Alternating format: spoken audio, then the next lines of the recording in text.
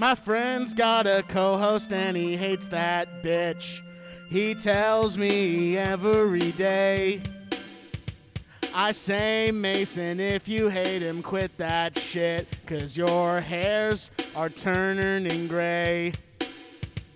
He says that he likes it when he sings these songs, the ones about the little baby. But he wishes the funny talking dog was there more. Well, my friend, I gotta say, I won't play, no way. Noah, give Mason a hug. Say no way, the dog's cool, but so is the baby. Noah, give Mason a hug. I guess all these songs, well, it wasn't enough to stop Mason from eating his shit. I guess all these songs about the funny baby need some dog who I choose to omit. I won't play, no way. Noah, give Mason a hug. Say no way, Family Guy rules, American Dad is not bae. Noah, give Mason a hug. Well, I guess it ain't easy watching one cartoon. Oh, yeah. But hey, man, Peter fights the chicken and it's funny. Let me tell you about the other host now. Mason's got a co-host who is pretty cool. He tells me while he's taking a piss.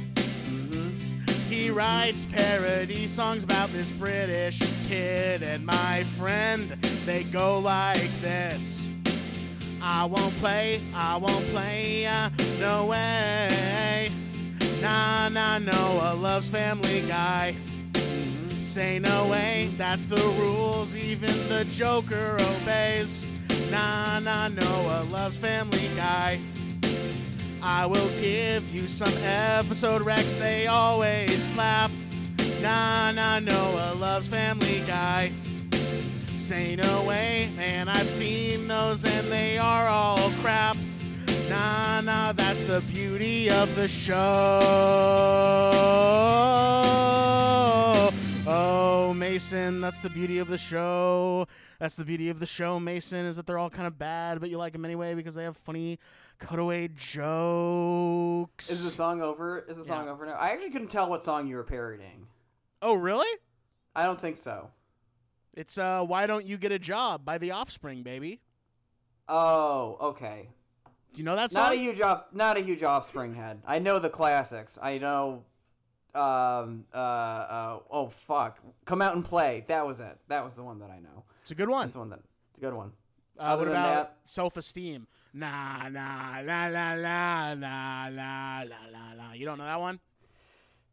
You're not ringing any bells right now. Hey, maybe we talk a little Offspring on the pod. What about what if I just go through all the fucking Offspring songs that I know going, what about the kids the on Offspring, All Right? I will say the Offspring was the number one band that I had the most songs on my iPod and had the least amount of listens. I had a couple full albums of Offspring on my iPod and I never listened to it once. I don't know why. I was looking through, like, I found an old iPod and I was looking through the library and I'm like, what was I doing with all of these Offspring songs that I never heard but once? That is so fucking brutal, dude. I can't believe you would admit that on the fucking podcast. It's all right. I'm not ashamed about that. Okay, well, you have a lot of other things to be ashamed about. So this is true. There's that. I'm shocked you didn't know that song. You know what that song's it's not a pastiche of, but it borrows the same basic melody of. Do you know that fun trivia fact? No, lay it on me. It's the same basic melody and rhythm of Obla Di Obla Da by the Beatles.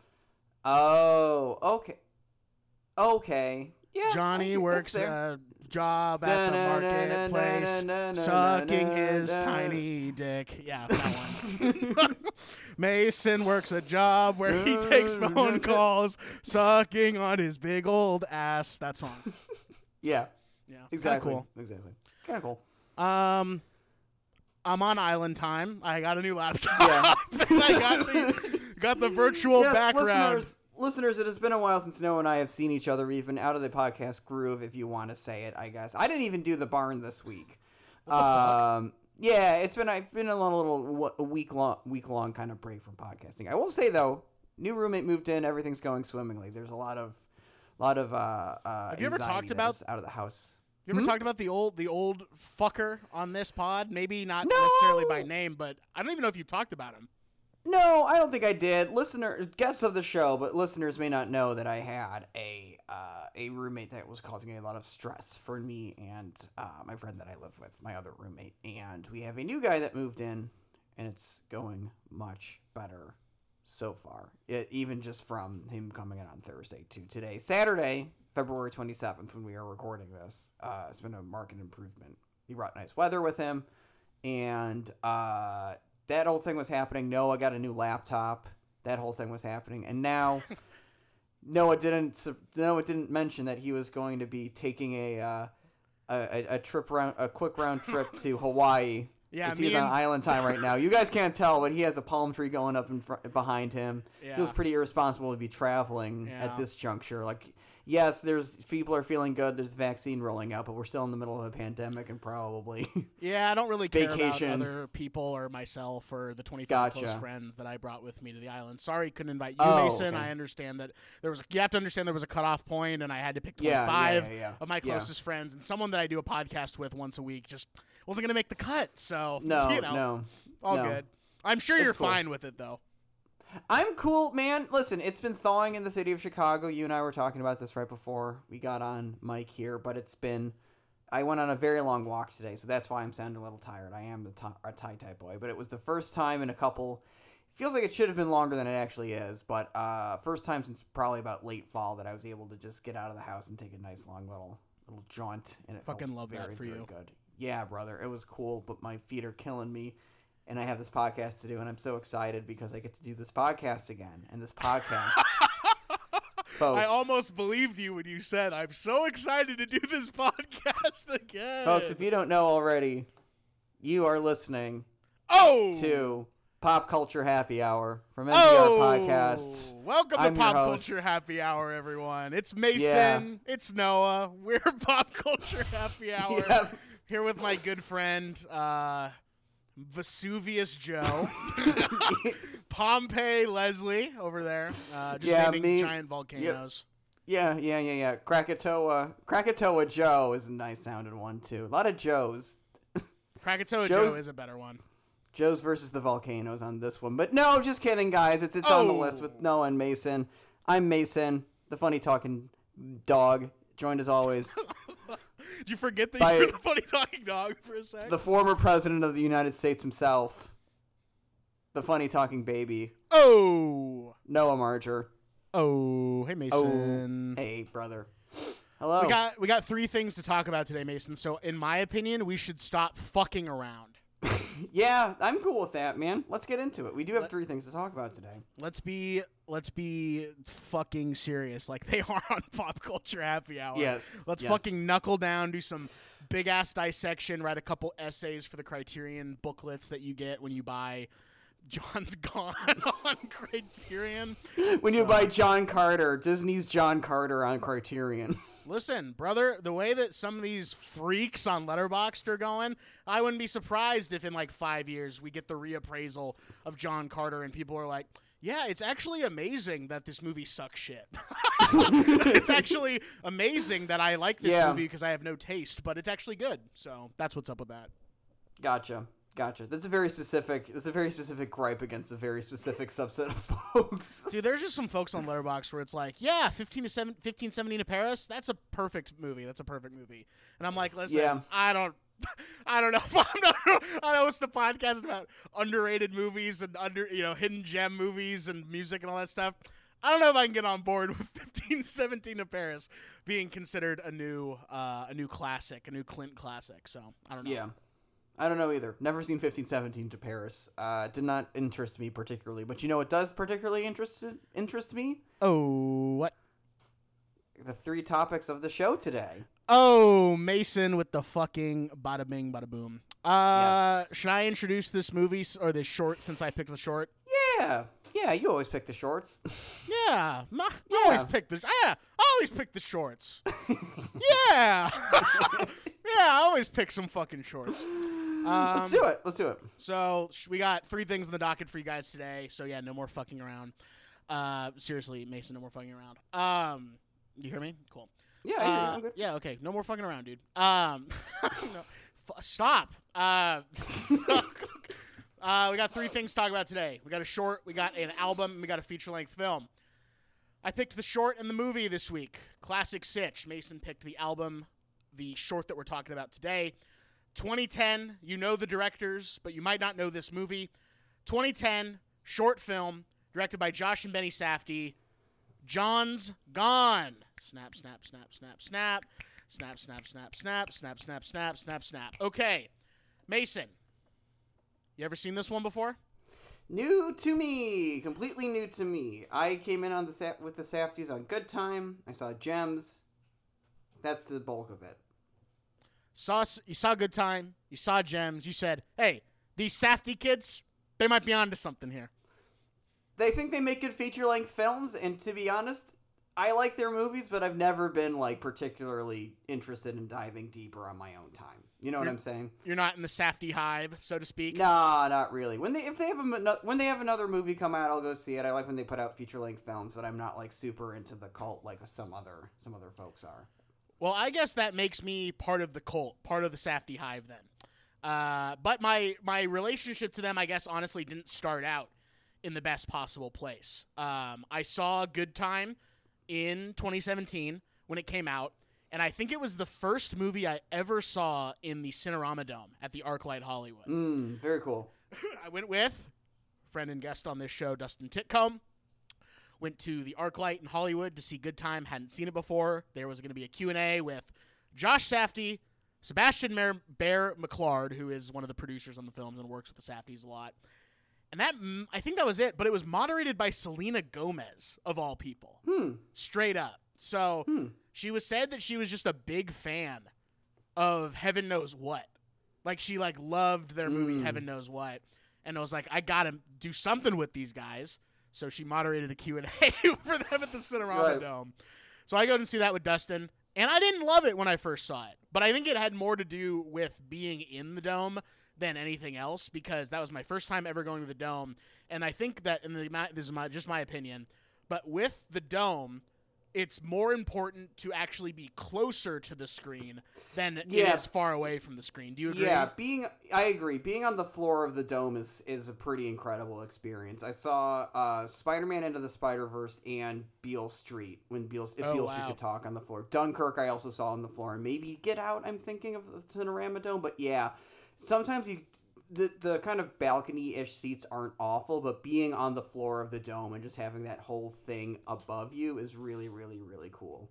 It's the way you got to do it if you're going to go to the Dome. And obviously, I don't think the Dome's open right now. I would hope the Dome is not open right now. You could probably safely socially distance in the Dome. It's fucking huge. You could, but I don't think it's open for general admission or whatever. But when you're in the Dome, sit on the fucking floor. It's the only situation that I've ever been in where sitting on the floor is actually better than sitting further back, which I normally like to do, sit a little further back. But I didn't like it that much. But as all good movies do, kind of grew and grew and grew in my mind. Oh my God, that movie is amazing. I just kept thinking about it, and I kept thinking about it, and then I woke up at 9 a.m. one morning, and I watched it on Prime or whatever, and it was, oh my God, amazing.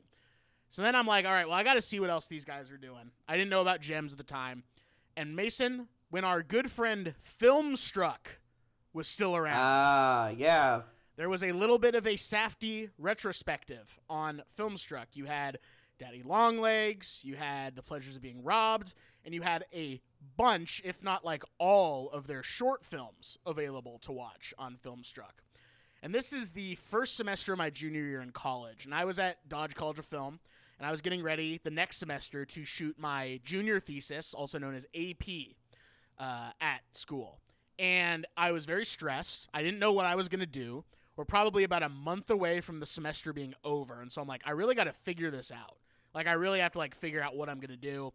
So obviously a lot of restrictions. It's very challenging to make a film. It's really challenging to make a short film. It's very different from making a feature. It's insanely hard to make a short film on a student budget with student crew. You know, it's just like stack everything on top of one another.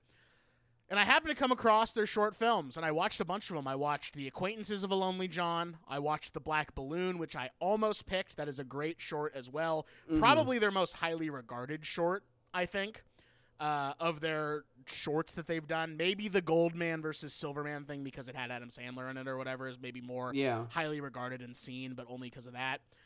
But this movie, John's Gone, I watched as well, and it like immediately made an imprint on me, like upon watching it. It made me like realize like you don't have to like sacrifice like a good story. You can do a good story without doing something like I thought I was thinking simple before. But this movie made me, like, realize, like, damn, I can go even more simple than what I was already thinking and do cool things, even with it being that simple. So probably the biggest influence on figuring out what I was going to do for that junior year film. And that junior year film ended up being my movie Happy Birthday Holden, which is available to watch on Vimeo. I will throw the link to that in the description if you're at all interested in, well, I'll send it to Mason. And Mason, can you please put that link in the description so people can check that out? If I remember. Yes, I will. I'm kidding. I'll do it. No, it's if you remember a thing. I know you're being truthful with me. So there's that. So that was kind of my, like my gateway into this. It was basically the first thing that made me, like, realize, like, damn, like, I can do a short in a cool way without having to sacrifice really anything ultimately at the end of the day, except for what I'm capable of thinking and imagining. Mason, there is a spider on the wall behind me. I need to go get a fucking paper towel and kill this guy before we can move on. So give me one sec. All right. Okay.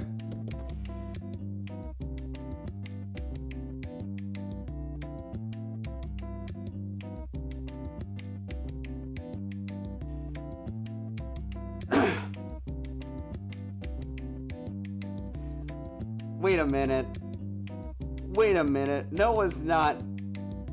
Wait a minute. He lied to me. Wait, with his new laptop, he now has the ability to do a green screen. And he's... Hold on. You're giving up the ghost here, brother.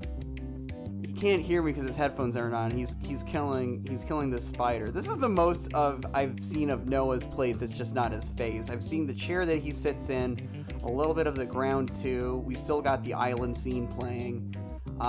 This is all staying in the show, by the way. I hope that everyone is listening to this and enjoying it.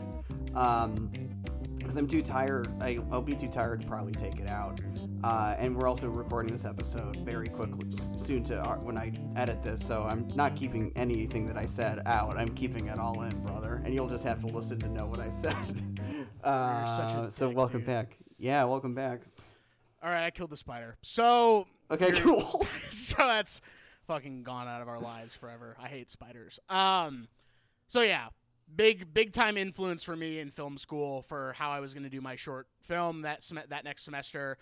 And they've just continued to be guiding lights for me. They're probably my second favorite director working today after PTA. The Safdies are. So that's my backstory with John's Gone. But I've talked quite a bit. Mason, this is new to you, so I want to know, what's your takeaways from John's Gone? What was it like to watch this thing? So if you're like me and coming into this just kind of like new to the Safdies, you're going to see a lot of stuff that feels very familiar. Like they're kind of just approached, a lot of very tight close-ups, a lot of kind of Altman-esque overlapping dialogue and kind of like in very tight apartments in New York City. I was watching this and I'm like, this feels very Safdie to me. And that's just kind of my impression on it. It's interesting just to see an early short film by them, especially one that's starring Benny. And I think that the guy at the end that tries to buy the laptop computer, is in Gems. And it's nice to see them have this sort of like this street level recurring characters. And that's another thing that I really liked about this is just having a cast of just like the thing that they love to do, which is just apparently cast just like regular ass folks off the street. Like seeing that. I don't know. I enjoyed watching it. It just didn't speak to me like on a level or sort of inspiration level like it did to you. I did enjoy watching it though. That's it. I think I'm just kind of a little out. That's just how I feel about it. So I liked it. Our girl Jennifer Vendetti plucks those people for them. That's their casting. That's right. That's right. I forgot that. We talked about that the last time that we recorded, which was almost 2 weeks ago. Yeah, baby. Mason hasn't seen me in 2 weeks, and he's pissed. I forgot how to do a podcast. This is going to be the worst episode of this podcast. I'm determined. Dude, don't fucking say that shit. No, I won't say that. It's not true. We're never going to have a bad episode of this podcast. Well, we've already had the worst episode That's true. We're going to do of this show. But Mason's determined to tank it even further. So... Benny Safdie's a great actor. He is like such a good actor. And if you want to just compare his performance in this to Good Time, there's not a lot of overlap, but it just kind of shows you he can be really subtle, like in this movie, like just this paranoia, this like weird vibe that he's giving off, because the whole movie is just more or less a guy wandering through his day doing shit that doesn't necessarily, like, you don't know why he's doing the things he does. He like sprays this like chemical in his hallway. Yeah, you kind of get an explanation towards the end of it where you're like, his mom died a week ago or something. That's kind of what I'm winding up to. Oh, okay. So he like is like doing all this shit. He's spraying fucking chemicals in the hallway of his apartment building. He like gets in fights with his neighbors because of the shit that he's trying to do. He like scams dollar stores. He like takes jewelry from dollar stores and sells it online for like 500% or maybe like 1,000%. Yeah, and when he actually has valuable stuff, he sells it for like dirt cheap. It's just like he's just like this weird guy, and you're like, what is he doing? Why is he doing all this stuff? And what is this like? What is this leading up to, if anything? Like you're like it's just like keeps asking that question. But because of Benny Safdie's performance and their like street, like grungy Altman-esque sort of like aesthetic and style that they've like already like started to hone very early on, you're like, damn, I'm engaged. I am like very interested in like what's going on here. And that scene that you alluded to, Mason, where they're watching the boxing fight. And Benny Safdie's character just starts like crying and breaking down. His friend tells, I think it's his girlfriend, I believe. I don't know if it's I think it's like it was like I got the impression it was like a one night stand thing, kind of. It's just some girl that he had. Yeah, been with. he says like, this is Rose, I met her yesterday, or something to that effect. I'm pretty sure. Gotcha. This woman that's in this room with him, and he's just like crying, and this girl's like, why, like, what's going on? Like, I don't know what's happening. And the guy that's with him, his friend, is like, oh, his mom passed away like a week ago. And it was in that moment for me that the whole thing just like clicks. The whole thing just like settles into place, all the pieces put together, and with that one little moment, everything that you've seen prior makes story sense. Everything that you're seeing prior makes narrative sense to this guy. Why is he like this? What's going on? It's because he's spiraling from grief. And to me, that was sort of the magic of the short. It's only like 22 minutes long, but to me, that's like the moment where things click. That's the moment where things are like, we love it, we're good to go. And then it ends in this very like weird sort of standoff way where he like doesn't fully stand up for himself with the guy from Uncut Gems, the like weird brother, but he like has this moment of like, okay, like life has to go on, basically, so that's for me the magic. He gets smoked out. He just kind of gets like he gets smoked out on the street basically, and he just like kind of takes it and goes on with the rest of his day. Yeah. But it's like hard to overstate how weird this movie is. It is just a very strange movie, I think, from like start to finish. Would you agree? I guess. I mean, it's just very kind of like city scenes, you know, kind of to me. Like it's just a couple of like your way into this world of like Queens or whatever is through this guy who's kind of lost after his mom's dead. I don't know if it struck me as like weird. I was just sort of more just like sitting and just kind of taking it like, yeah, I mean, this guy probably gets like, you know, like there's that shitty like kind of also hustler kid, his friend Juan, which is interesting. There's John and there's Juan. I don't know. I saw it described as weird. It didn't particularly strike me as too strange, I guess. I don't. It's just this very like kind of uncomfortable thing that Safdie's like to do. That's what I'm talking about earlier with like it being still feeling very Safdie. It just kind of had a more like kind of simmering tension feeling than I guess just a weirdness, but I don't know. I think it's got that like Safdie simmering tension, but it's also got this like strange surrealness to it that is very specific to this kind of feeling. Like it's like this guy just sort of like floats around and does this weird stuff, you know? Yeah, I guess I'm just saying, I guess I just kind of feel like it's like a dream almost or something. Yeah, but I'm also just seeing it and I'm like, yeah, this is just kind of what it's like living in the city and like living, especially in a building when you're on top of or between like 15 other people. Like this is just what life is like there, you know? And I don't know. I just kind of feel like I'd seen it before. That's it. I don't agree. I think you're wrong. I think you're fired. Owen Klein is in this movie though. The kid from The Squid and the Whale. He is the kid who... Yes, and Juan Waters, I think, is a musician who plays his friend Juan. I think a Brooklyn-based musician. That name popped up and was familiar at the end. It's weird seeing Owen Klein in this movie because he's like not in anything else. Like he's in Squid and the Whale, and then I've never seen him in anything else besides that and John's Gone. So I was just very like, holy shit, what the fuck is this guy doing in this movie? I haven't seen this kid. The last Squid and the Whale came out in 2005. Yeah. John's Gone came out in 2010. There's a 5-year gap. I don't know what the fuck he's been doing, but I haven't seen him since. He was gonna be in a movie last year, and I can't think of a movie that would be funny for him to be in. But he was gonna be in a movie last year because it's every 5 years and 10 years after that. So next time we're gonna see him in a movie will be in 2035. 2025? 25, 26. 20. He'll be Owen Klein. He's gonna be in. He's in Interstellar 55, the Daft Punk movie. Yeah, there you go. Then I just think that the like closing credit sequence to this with Abner Jay's "I'm So Depressed" and just him walking down the street going, "Listen, life marches on. Grief is a bitch, and it affects everyone differently."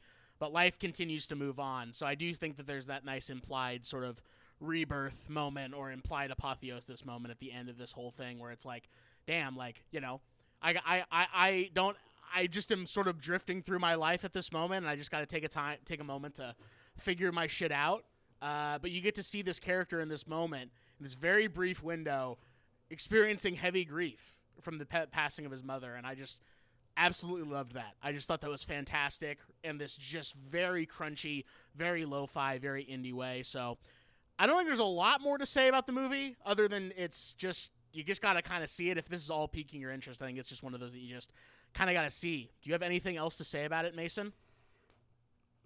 Truthfully, I don't care about this thing one thing or the other. Honestly, like, I wish that I did. But I watched it, and I was like, this is just fine. I really think it's just fine. So that's kind of how I land on this. Fair.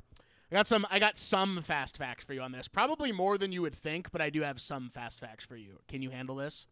I'm ready for some fast facts, though. Like, I did like this. I am interested in knowing what you figured out about this. It's fine. I don't give a shit about it. Who cares? I actually like this movie. I liked it, but it's fine. You know? Like, I think that those can be too... the same thing. And anyways, fast facts. Let's do it. Obviously, this is co-directed by both the brothers. All of these facts are taken from Les Cinema Club archives online. Kind of a cool little website to find things that are just very strange and weird and out there. Co-directed by both brothers, John's Gone is a follow-up to Benny Safdie's film The Acquaintances of a Lonely John, which I've also seen. Like John's Gone more than Acquaintances of a Lonely John. John's Gone finds a solitary character, as Benny Safdie explains, quote, when life no longer treats him as nicely as he thought it would. I love that description of this movie. The Safdie brothers, who were born and raised in New York City, shot John's Gone on video in Benny's apartment in Queens, New York, shortly after making their debut feature, Daddy Longlegs. Their father, who was a cinephile who introduced the sons to cinema at an early age, bought a video camera in 1988 that produced images that the brothers always loved. In preparing to shoot John's Gone, Josh and Benny tried to find the exact same camera. They went looking for an elusive pro version of the camera, which they could never find, but the search led them to a version that had been modified to be a security camera, which they were able to outfit with a 16mm Bolex lens. That's pretty crazy that they were able to retrofit that with a lens. I do like the look of this movie. I do like that that they really lean into the digital graininess of it. I think I like that. And it's one of those things where it's like, did they do that because they wanted to, or did they do that because that was the limitations that they were faced with without any money? And it's kind of both, and it's kind of nice, I think, in that way. The script was co-written with frequent collaborator Ronald Bronstein, who co-wrote and co-edited their last two features and who plays the role of the father in Daddy Longlegs. John's Gone premiered at the 2010 Venice Film Festival. And I don't have a lot from this article, but I'm going to send this link to Mason to put in the show notes. There's a great interview with them from 2011 in, quite literally, Interview Magazine. They're being interviewed by Durga Chu Bose, I believe is how you say it. And I just have a short excerpt from that interview, and then we'll do our wrap-up shit. But Durga Chu Bose says, even though it's a short, we care about John. Can you speak to the process of building a character in a short amount of time? What kind of choices do you have to make? Josh says, well, holy shit, dude. There's some crazy fucking shit happening on my screen right now. What's going on? I just got a fucking software update alert in the middle of recording. Holy shit, dude. This is a fucking... I thought you got, DDoS attacked. I thought that just, Anonymous hacked into the podcast. We got Zoom bombed by Anonymous. That was fucking crazy, dude. There's some crazy shit happening. And it's like God is like, don't fucking do this podcast ever again. Josh Safdie says, well, you don't think about plot at all. Every movie we make, we are inspired and physically moved to write an idea because we feel a very specific, ineffable thing that we don't know what it is, but we're very attracted to it. Durga Chu Bose says, so what's that feeling with John's Gone? Benny comes in and says, there's actually a scene that didn't even make it into the movie. It was some weird cockroach thing, and I just remember having weird dreams of the stuff invading my life. Chu Bose says, wait, you were John. Benny says, me. And I was talking to Josh, and Josh was having these weird feelings about the state of where we were emotionally. One day, Josh said, there has to be a monkey. There has to be a monkey. And that felt right. And I don't know if we explicitly stated it, Mason, but there is a fucking monkey in this movie. Yeah, there's a monkey in the movie. And it's just on one of the dude's backs, that he's selling some shit to, and then they leave it outside. And he's just like, hey, is that monkey going to be okay outside? And you just get these, peeping shots of the monkey from inside the window. And I'm just like, this is fucked shit. Yeah. What? I want a movie with the monkey. I want a movie from the monkey's perspective. I want to see the monkey's day. Yeah, the monkey's awesome, dude. Are you kidding me? Let's get a follow-up called John Follows the Monkey. The monkey. My Mercedes valuable player of this is the boxing scene where you find out kind of why he's been acting the way he is. For me, that was sort of the pinch point of the movie, the moment I realized, damn, this is some awesome filmmaking for me. I love how this turns out. I'm going to give it a regular old recommend. I do think that it maybe loses a little bit of impact for me on rewatch because I sort of know what's coming and I'm just sort of enjoying it for what it is as far as the aesthetics and some of the acting choices and some of the filmmaking choices. But I like this movie a lot. This is a big inspiration for me as far as it was for the movie that I made in film school, one of the movies I made in film school. So yeah, this gets a recommend from me. Mason, what about you? This is a conditional recommendo.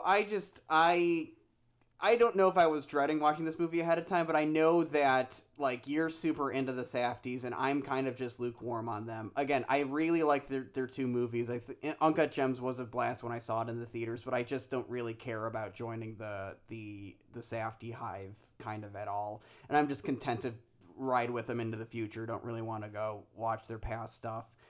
If you're interested in seeing like some earlier thing by them, that's totally fine. I think that, you know, you would get something more out of it. I am just going to give it a little conditional recommend just because I think it has its crowd. The crowd was not necessarily me this time, but I can appreciate some parts of it. My Mercedes Valuable Player, I think, would be just like the weird digital graininess of it, like that kind of like early 2000s digital look that I think is really, really, really always really cool looking. So that's it. So that's it. We never have to talk about John's Gone again, but it's actually good. So we can move on. I'm glad you like it. Thanks. I'm glad you conditionally like it. You want to do the album? Want to preview our album? Preview the album. Today we are talking about Prince's 2014 album, Artificial Age. This is one of, if not his last, I think, official studio releases.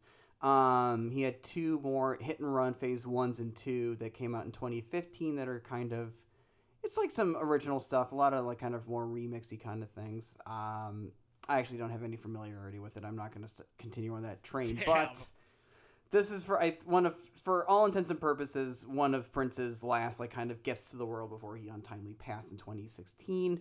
And I just feel like I listened to this album when we'll get to that later. Noah, I think who is Prince to you is kind of a big question. So why don't we start with this album? Damn. Artificial Age, and maybe we can start from that small thing and get to the wider thing about Prince. I just realized that the name of this album is a pun. Yeah.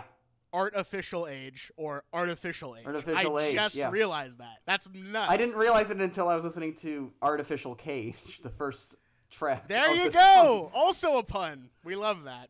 Wait, so was your question who is Prince to me, or what was your actual question? I was wondering if you have any familiarity with this album specifically, okay.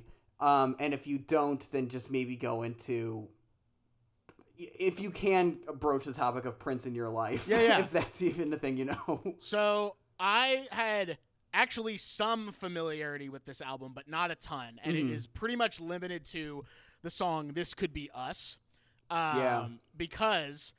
Probably at the tail end of my actual heavy use of the iTunes store, I remember this album being promoted. It came out in 2014. I was a senior I was either a junior in high school or going into my senior year, probably in my senior years from what I can remember based on when it came out. But it came out in 2014, and I was on the store, and it was on the front page because obviously Prince is one of the best to ever do it. I mean, straight up, no doubt about it. And so they're like, Prince's new album dropped. Actually, Prince's 2 new albums just dropped. That's true. This is, this album came out alongside Plectrum Electrum, which is the album he put out with his band at the time, which was Third Eye Girl. So he put out 2 albums. At the same time. Feature full-length albums at the same time. Pretty nuts. Miss this guy. Miss that guy. I have no experience with Plectrum Electrum, but I did hear the song "This Could Be Us" because I think it was top of the iTunes charts at the moment. You know how when you went into the home screen of iTunes, it would be that makes here's sense. The top 10 most bought songs on iTunes right now. And if you can even put yourself in this position, Mason, I listened to the 30-second preview of "This Could Be Us," and it was funky and it was fresh. But I couldn't remember what song it was, within the mix of the songs when I was listening to this album for the show. But the thing that has always stuck with me about this album is the album cover. Because the cover is great. It is striking. Prince looks old as hell. Yeah. But, very intimidating. He is very, fierce looking and very, I guess for lack of a better term, just intimidating. He looks scary. I don't know. Yeah, if you're not familiar with it, it is extremely striking. It's just him looking straight at you from the album cover, basically. He has a big afro and some sunglasses that look kind of just dark cosmos, kind of pattern. And there's 2 of them, and there's a third right in the middle, kind of a third eye sort of thing. And that kind of just comes at a weird sort of triangle with some some clear vinyl records behind him too to kind of make a weird like kind of triangle shape, and there's just this like sky blue background. Also, he's wearing this like turtleneck looking thing with a gold tunic. It's an incredible look. He looks like a fucking alien, dude. He looks like an alien, straight up. And that's what's always sort of like struck me about it, because I was like, damn, he's old, but he's like old in the way where you know someone's old, but they don't necessarily want you to think they're old. Like they're that kind of like old, where it's like, right, this person looks preserved. Like this person looks like very like waxy and very like preserved in that way. And I was like, damn, that's like even scarier to me than I think someone who just like straight up looks old. So that was the only like real background that I had on this album. You actually weren't originally going to pick this, so when you did pick this, I was like, damn, Mason just did like a full 180 from what you were going to pick. Yeah. So yeah. Maybe you'll bring that on the show one day, but I'm not going to peep what that is yet. But that's all I really had as far as relationship with this album. And I guess as far as my relationship to Prince is concerned, like I said, I mean, he's a legend. He's one of the best to ever do it. And in a weird way, I kind of thought that this show, not this episode, but just the show it's on the list, would actually be a little bit more like picks like this, where it's like a great legendary artist, and we look at like one of their like first albums before they popped off, or we look at like one of their last albums before that they like passed away or retired or stopped making music or whatever. Yeah. So I actually thought the show would be a little bit more like this kind of material when we first started doing the show. Doesn't bother me that it's not, but that's just sort of what I had like predicted for myself. So when you said we're going to do a late period Prince album, I was like, okay, nice. This is kind of the direction I thought the show would go in earlier than this. And I'm not saying that it has to go in one direction or the other, but I was like, we're actually doing something that I thought the show would be originally. And I like Prince a lot. He is, you know, he's a hit machine. It feels like every song that I've ever listened to that he's done has been good. You know, like he's just like one of those guys. I don't have like he's not, I don't stan Prince, I guess, for lack of a better term. Yeah, like he's not one of my like Mount Rushmore people ever, you know, but I really like him. I think the only album that I had heard in entirety prior to this is Purple Rain, which is a great album, obviously. Yeah. Not fodder for this show, because I think that album is pretty adequately rated. But yeah, that's kind of just who Prince is to me. But who's Prince to you? I know you're a big Prince guy. Prince is, yeah. I think Prince would be one of my Mount Rushmore artists, honestly. I really like, Prince is one of the few guys that I feel like I can keep coming back to, and even the stuff that like I know that I love, and just Prince is one of the artists. I will say this: Prince is one of the artists that I have just a Spotify playlist of just my, in this case, 20 favorite Prince songs that I just like have like kind of in my pocket if I need them. The other ones are St. Vincent, and I think Mitski. I need to double check who else I have, because I can't believe that those would be the only three. But in any case, I like Prince a lot. I am really, it's in college I got really into his like just, I think his run of albums from in the 80s is pretty unimpeachable. With that, you got, just need to pull up Spotify here and double check this for myself. I think even going through the Batman soundtrack, I think is interesting, has some really good songs on it. Yes. Yeah. Even through Diamonds and Pearl. Yeah, Diamonds and Pearls is one that I have, like, is a newer one for me that I really like, but the Batman soundtrack really goes off. I love the Batman soundtrack. So just to give our listeners an idea of what he was releasing in the 80s, his first album comes out in 1978. It's called For You. And then he releases a self-titled Prince in 79. But in the 80s... Great album. Dirty Mind in 1980, which has got some songs that you would know, everyone would know.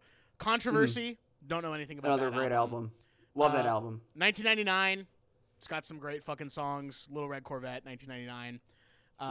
Some of the big ones. Then Purple Rain, which is probably his most well-known album.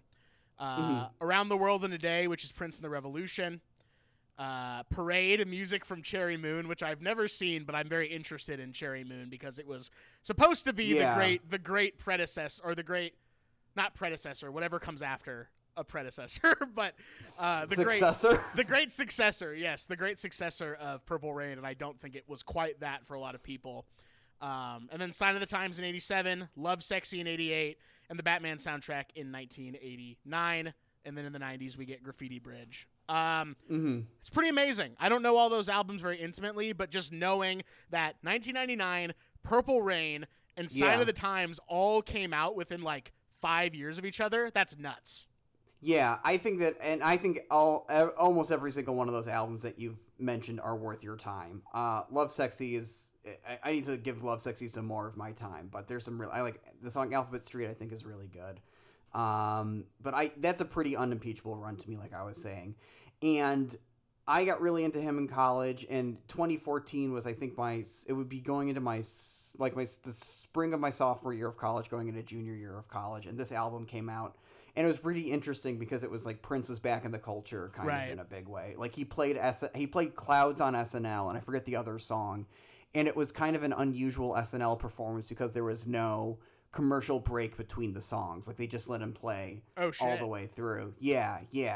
And this album in particular, I think, hit with some of my friends in a way that like I was kind of surprised. Like I remember going to parties and hearing Funk and Roll play. Oh wow. You know, yeah, and I would be trying to play other things, and then people would get upset with me that I was not going with the official party protocol of only playing funk. No one wants to listen to Prince except for Funk and Roll, and I'm like, okay, fine, whatever. And so when it came for this album, it was February. I was listening to some music, as I normally do. I was getting my little February playlist together, and I thought I needed a little raisin for spice in this playlist. And when I thought raisin for spice, the song Clouds came in my head. And I'm like, wait, this album's really good, I think. And I did have an Elder album picked from this year, from the year of our Lord 2021. And I was listening to that. And then I was listening to Clouds by Prince. And I thought, maybe I want to show Noah Artificial Age more than I want to show him this newer thing. Not that I dislike this newer thing, but there might be another time for that. But I guess all this is to wind up to my point my question. Noah, what is your impression of Artificial Age by Prince? I was so worried when the first track came on, Artificial Cage, also known as Artificial Cage, because Cage. that's the Prince big is a pun. little stinker. Yep. I was so worried when that track came on because I'm like, this sounds like someone trying to make a club banger. Yeah. I was very worried. And then Clouds comes on, and I'm like, we're fine. We are good. We're fine. Like, he is very, I think, aware of what he was doing in Artificial Cage. And I think that it was very deliberate and purposeful. The kind of track that was. I think it almost, in a way, is a comment or a critique on dance club music, in a way. Yeah. And the rest of this album is just really good. I think that every single track, I think this probably passes the McGuire test of every song being good. I think my least favorite song is maybe Breakfast Can Wait.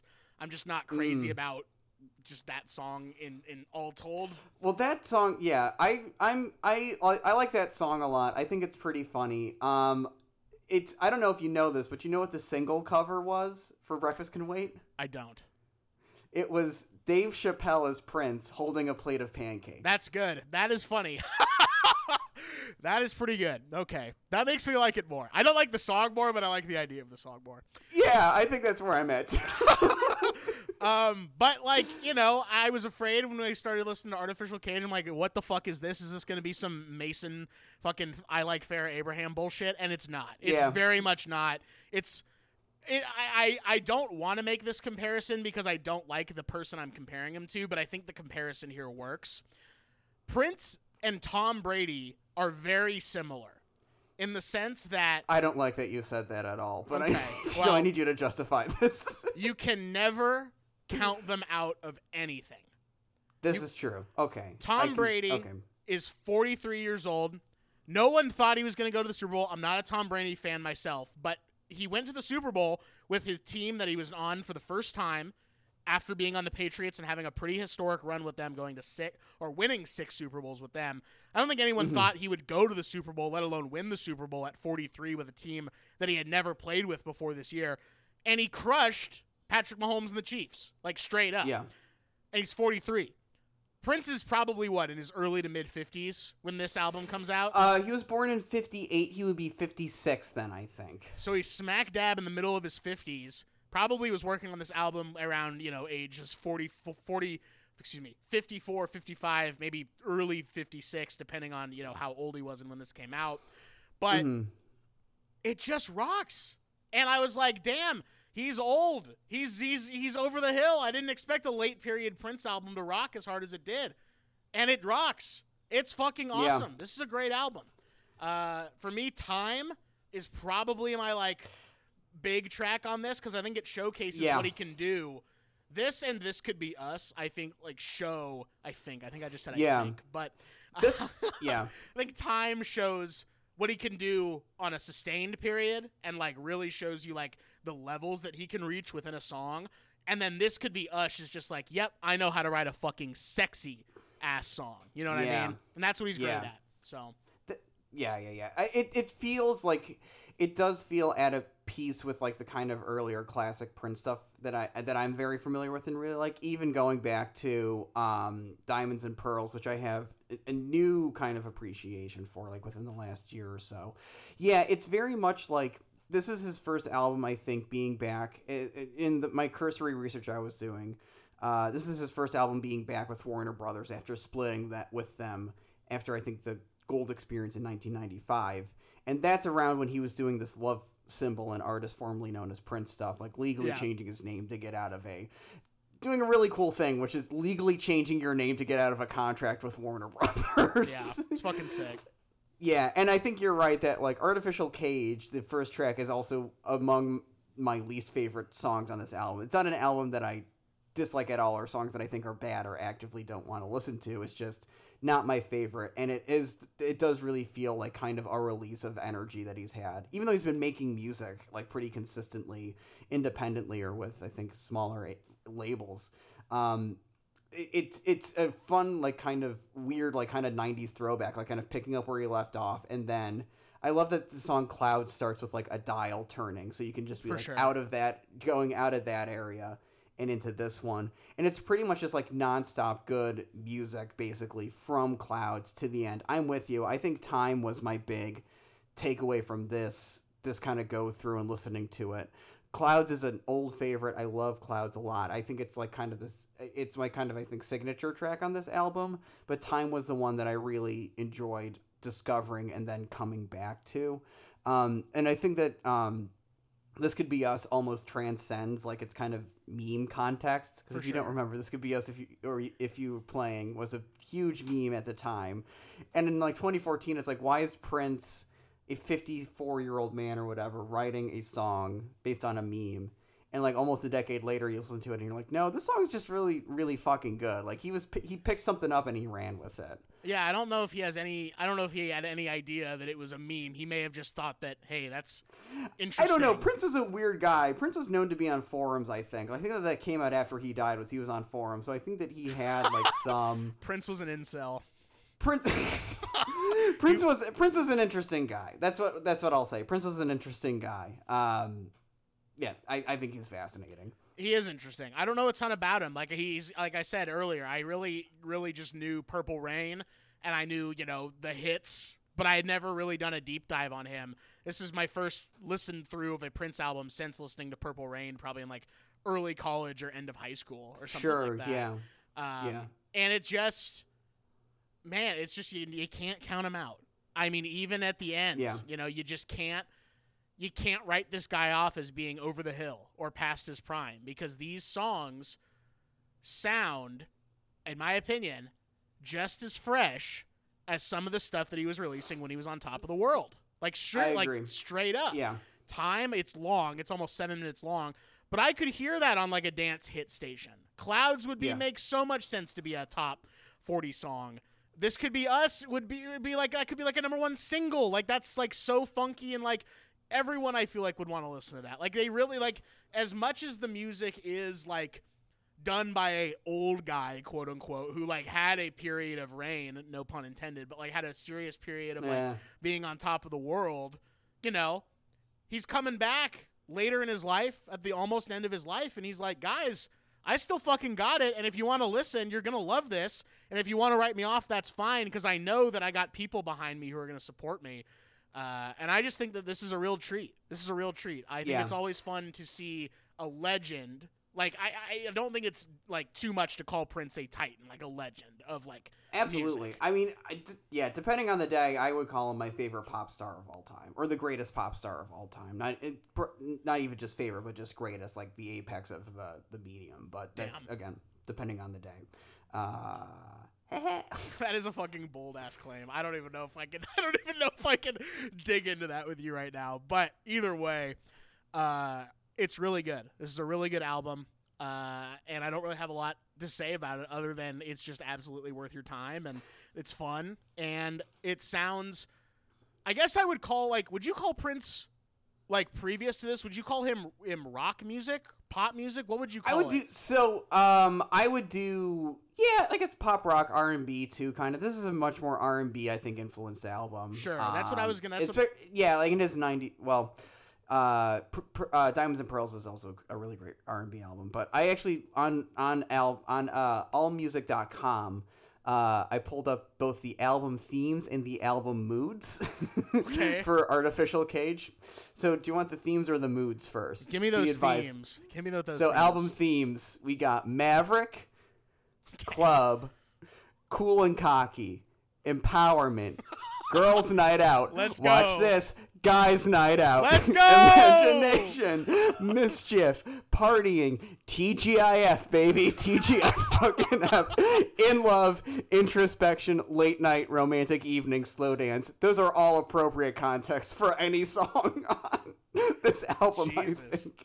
What is the moods then, if those are the themes? Very long list. Brash, bravado, celebratory, eccentric, energetic, free-willing, passionate, playful, quirky, sensual, sexual, sexy, swaggering, whimsical, boisterous, complex, confident, dreamy, elaborate, exuberant, fun, gutsy, hedonistic, joyous, messy, outrageous, poignant, rousing, sleazy, slick, smooth, soothing, sophisticated, spicy, street smart, stylish, ambitious, bright, intimate, romantic, sentimental.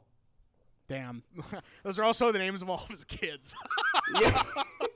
Yeah. Childless man Prince was, I believe. I believe he died a childless man, which is a small tragedy, small tragedy. I was gonna say good way to go out is what I was gonna say. So a little bit of opposite ends of the spectrum on that one. But the only reason I was asking what you would categorize his stuff. Oh, I'm sorry. He has one son. He has one daughter, I believe. My mistake.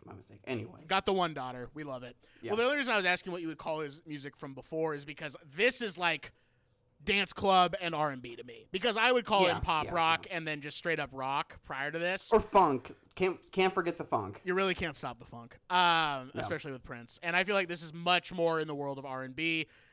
Not really to say that that's better or worse than what he was doing before, but it definitely sounds different if you're really just used to like the Purple Rain, 1999, Sign of the Times. Yeah, that's Prince. Purple Rain is a great, like, just straight up rock album. Like that, I think is just kind of top to bottom a rock album. This is a little closer, like you were saying. I think Dance Kind of Club is a good way to put it, because I will put on my headphones, listen to this, and like walk around. And today, I was listening to it on my walk today, and I was just like, fuck, man, it's just making the world seem so much brighter, so much better, just listening to Prince, you know? Dude, 100%. I got some fast facts for you. I don't have a lot actually for this, but should we move on to that? Yeah, let's do it. Yeah, let's do it. Artificial Age. Ready for this? It's the 37th studio album by American recording artist Prince. Fucking nuts. Yeah, dude. It was released on September 26, 2014. Okay, so this was the beginning of my senior year of high school. By NPG Records under a renewed license from Warner Brothers, marking the second collaboration of both parties since, you said, 1995's The Gold Experience. Prince released the album Plectrum Electrum, recorded with his touring band Third Eyed Girl, simultaneously with Artificial Age. And I haven't heard that album, like I said previously, but kind of interested to see what all that's all about. Artificial Age debuted at number 5 on the Billboard 200 and sold 51,000 copies in its first week. And Billboard Magazine's Kenneth Partridge said, quote, Prince is funnier, sexier, and more self-aware than he's been in ages, and that this is his most creative album since the 90s. Mm-hmm. Again, I'm not a Prince expert. Yeah.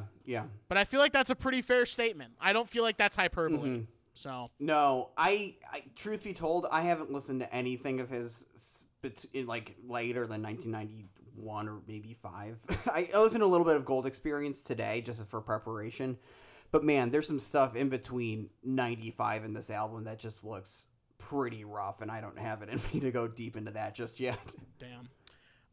My Mercedes Valuable Player, it's got to be a co-MVP. Got to be a co-Mercedes Valuable Player on this one. Time and This Could Be Us, like I said earlier, I think both show you the breadth of what he can do. Time is a longer song that sort of has different sections and different movements, and it feels a little bit more orchestrated.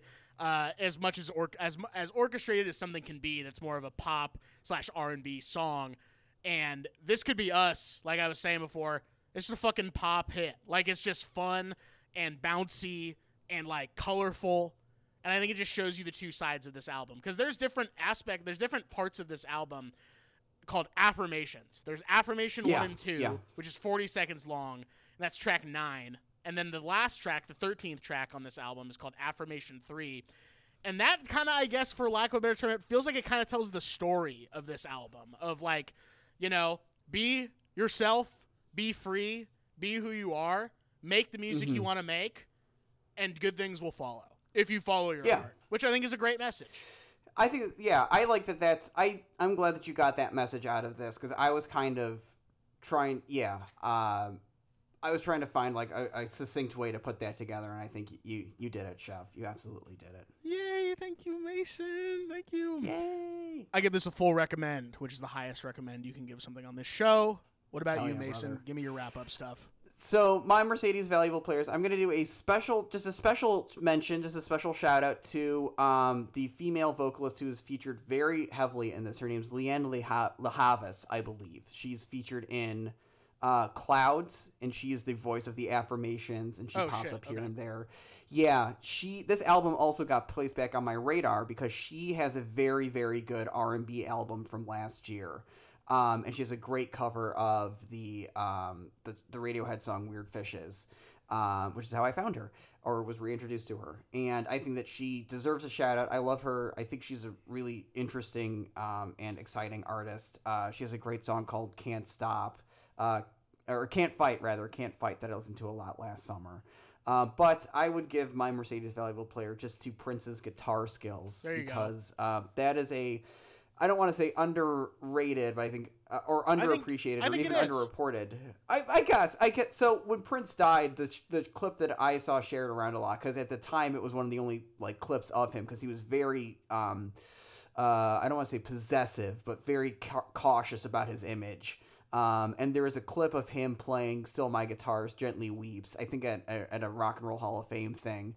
And just him, just like, one of the best, like, this is my, maybe best pop artist is a little much, but I think best pop guitarist is not a unfair thing to say. Like, you just watch him play the guitar or listen to him, and you're just like, I didn't even know that you could move your hands up and down a fretboard that fast. And there's just some guitar solos in this that I just listen to it and I just think, God damn, like, what a fucking talent this guy had. And for like 40 years, basically, like, he started playing, like, even his second album, Prince Self-Titled, is just, you listen to that and you're like, fuck, man, like, this is the start of something really cool. And I think that his guitar playing is just one of the aspects of his personality and his music making that I really miss, and I just wanted to give it a shout out here when I can. Also a full recommend for me. I think that this might be a good way for folks that are our age, we'll say, in like our kind of age group, who were not familiar with Prince, to, I think, get into him, because it's a little newer, maybe sounds a little more familiar to stuff they're used to listening to. And then I would really recommend going back into his 80s albums, just kind of starting from his self-titled and just going straight through, because that stuff really fucking holds up. I love that guy. But full recommend for me. Love Prince. Love this album. Glad you love it too. I think that you're 100% right in saying that he's one of the most underrated guitarists out there. I think that everyone knew him as a wild singer and a really... I don't even want to say that I feel struggle whether or not I should say he's an underrated songwriter as well, because he wrote so many songs that you maybe would just never know were Prince songs. Yeah. Manic Monday is a Prince song by the Bangles. Nothing Compares to You. His version of that they released after he passed away, fucking incredible. Holy shit. He's a great songwriter. And, you know, he worked with people like Sheila E. and Morris Day and gave them opportunities to shine as well. He was big into Yeah. like, you know, lifting up other folks and being like, I think you're talented, like let's go, let's run, I want to help you out, which I always admire in people who have a lot of clout and have a lot of power, is saying like, I recognize something in that person, I want to do what I can based on my level of platform to bring them along. And I think he did that, especially with Sheila E. and Morris Day in the time. So yeah, in 2019, I'm just looking at it now. I just remembered he had an album a compilation came out of his like kind of unreleased singles called Originals that was really incredible. And the year before, Piano and a Microphone, 1983, which is just like him and I think an empty studio, literally just him and a piano and a microphone, just like kind of working his way through like early Purple Rain tracks. Astonishing. I love it so much. I love Prince. I miss Prince. Yeah, brother. I miss Prince too. Moving from the musical Prince to the Prince of Milwaukee filmmaking. Yes. Oh, incredible segue. Segue king shit right there. Incredible segue shit. Thank you, Chef. We got our third and final thing of the episode. We were talking about the first two things of the episode were from the last decade, from the 2010s. We're going back all the way to 1999, the year of the cyber athlete. Yeah, baby. And the only year you're allowed to podcast about, that in 2020. There are 2 years now, 1999 and 2020. Those are the only years. That's it. That you can podcast about. They're actually the only years, period. But this movie, yeah, that's true. The movie we're talking about today, it's our second documentary in a row, Mason. Yeah. It's our second documentary. I like it. I like it. Like I've said before, I love a good documentary. The last time we talked about a documentary was with Jack, Billy the Kid. Before that, Shirkers. Now we're doing another fucking documentary. And it's 1999's American movie, directed by Chris Smith. American movie. Woo. Snap, snap, snap, snap. Clap, clap, clap. Mason, what do you know about this before watching it? Know anything about it? This is my first time watching. I just want to say this right off the bat, just get it off my chest. First time watching. This is a movie that had a cult around it that I felt was always kind of impenetrable, so I just never got around to watching it. But I've been aware of it since I probably late high school, and I want to say it was my friend. It was popped up a lot in, I think, first brought to my attention by the Angry Video Game Nerd. Damn. Who really loved this fucking movie and would like reference it in his videos.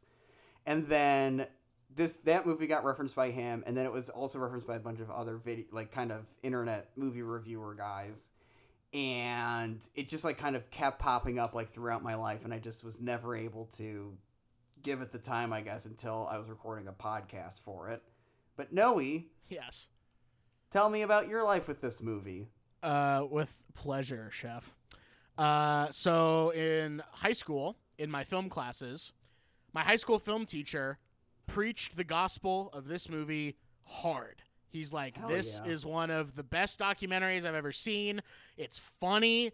It's poignant. It's really well done as far as how they structure everything. They go with the flow when things don't necessarily go the like filmmaker's way as far as like crafting like the perfect narrative or whatever. Like he like was like, this is like a really just great movie, both on a content level and on the documentary form level. And he just kept preaching it until one day he's like, all right, I guess fuck it. I guess I'll show you guys American movie. Like I talk about it so much, like we might as well just watch it. So we did.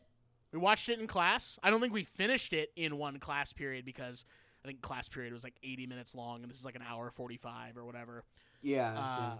But he was right. It is just funny. It's so fucking funny and it's so sad and it's so poignant.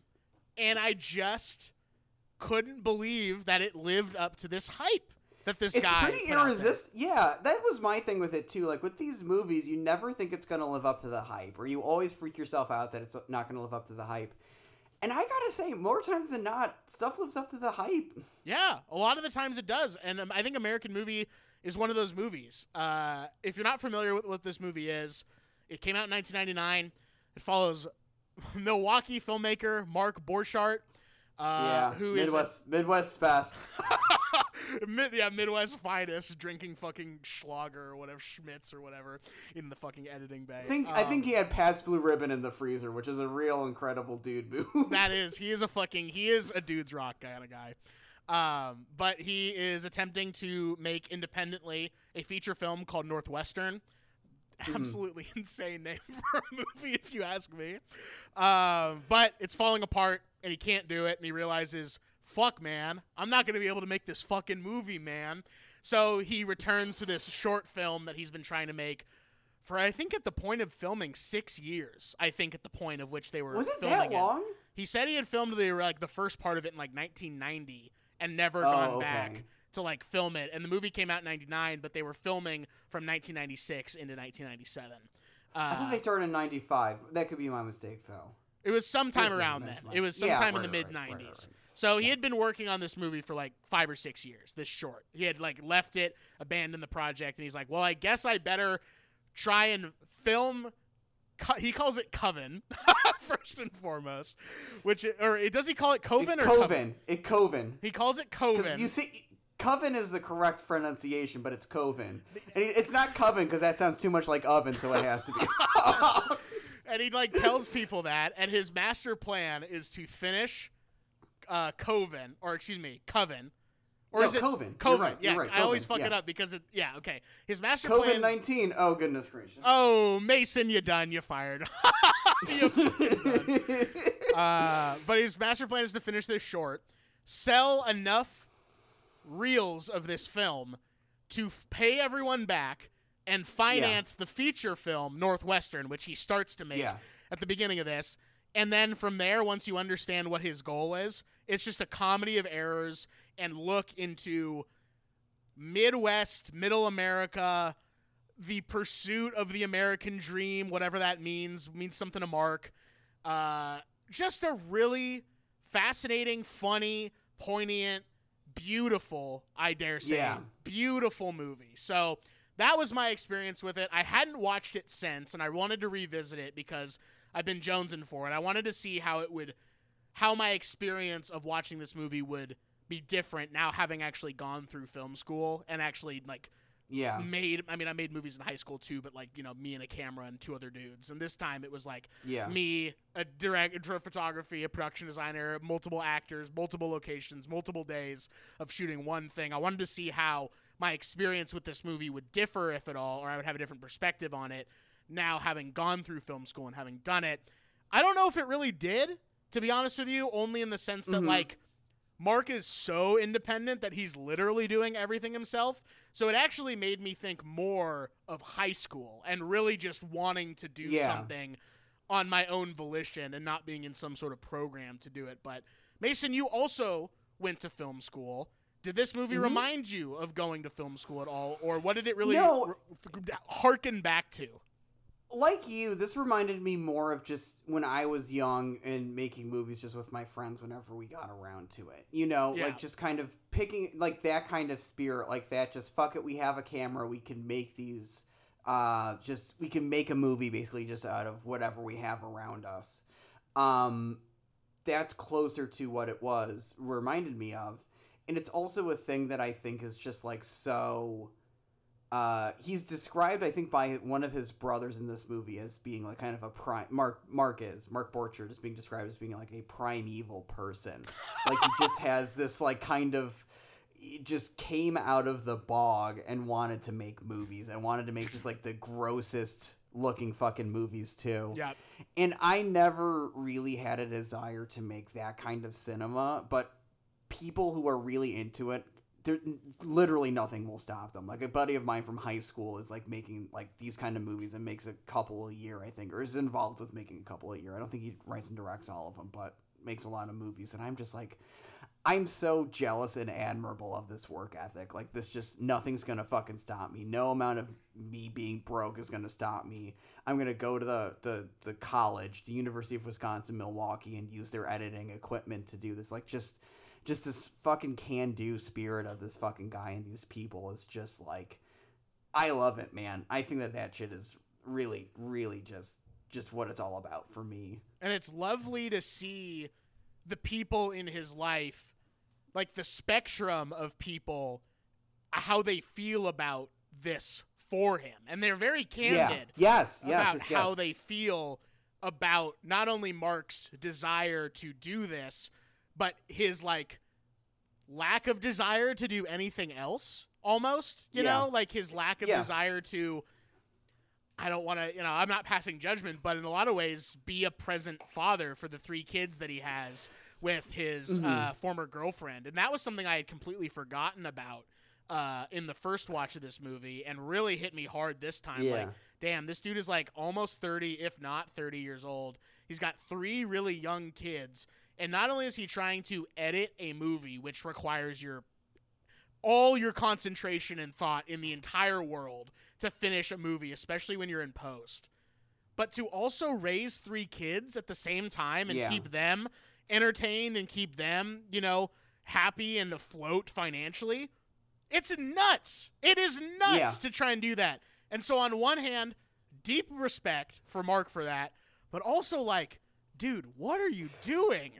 And that's what I think is like makes him such an enduring figure, is that like kind of he has this like kind of singular drive, singular ambition, but he's also he's also a person who can I don't want to say neglect, because it's not that quite that severe, because he is with them to the degree that he is, just trying to get them involved and stuff, But you definitely see where his attentions are, and he does say that he desires to be a strong parent, and you do see him like being a good dad, I think, in some scenes in here. I don't think he's like a monster or some completely irresponsible or something. He's not.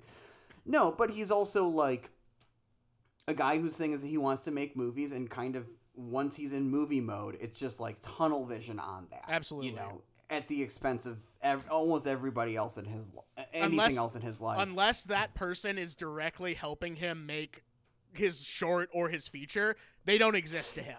Yeah, and it is nice. Like, I don't know if it's because like the movie kind of suggests that he's like very aggressive in asking for things, and that's how he gets what he wants, and that the movie makes a case of that as the thing. But you also get a sense that like there are people in his life that like, genuinely love him and genuinely want the best for him and genuinely want to see these movies get made. And I think that is also really, when are we going to start talking about Mike Skank, who I think is one of another great all-time fucking dude?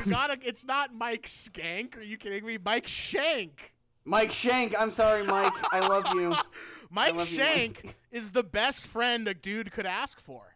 I love that guy. I want to be like Mike Shank. Like, I really love and respect Mark Borchardt, but I don't think I have that amount of drive in me. I like being Mike Shank. I like being the guy that just shows up for his bud, He is my film teacher. I'm going to shout him out. Shout out to Kevin Bennett. Saw him during my time back home. He was in my neighborhood, and I was doing my walk, and I had my headphones on, and I hear the world's loudest car horn that I had ever heard in my whole life. And I like turned around and I was like, what the fuck is that? And it's this big ass, I'm not going to say what kind of car he has. That would have been insane. Yeah, don't dox his car. Yeah, it was this car that was literally like 10 feet away from me.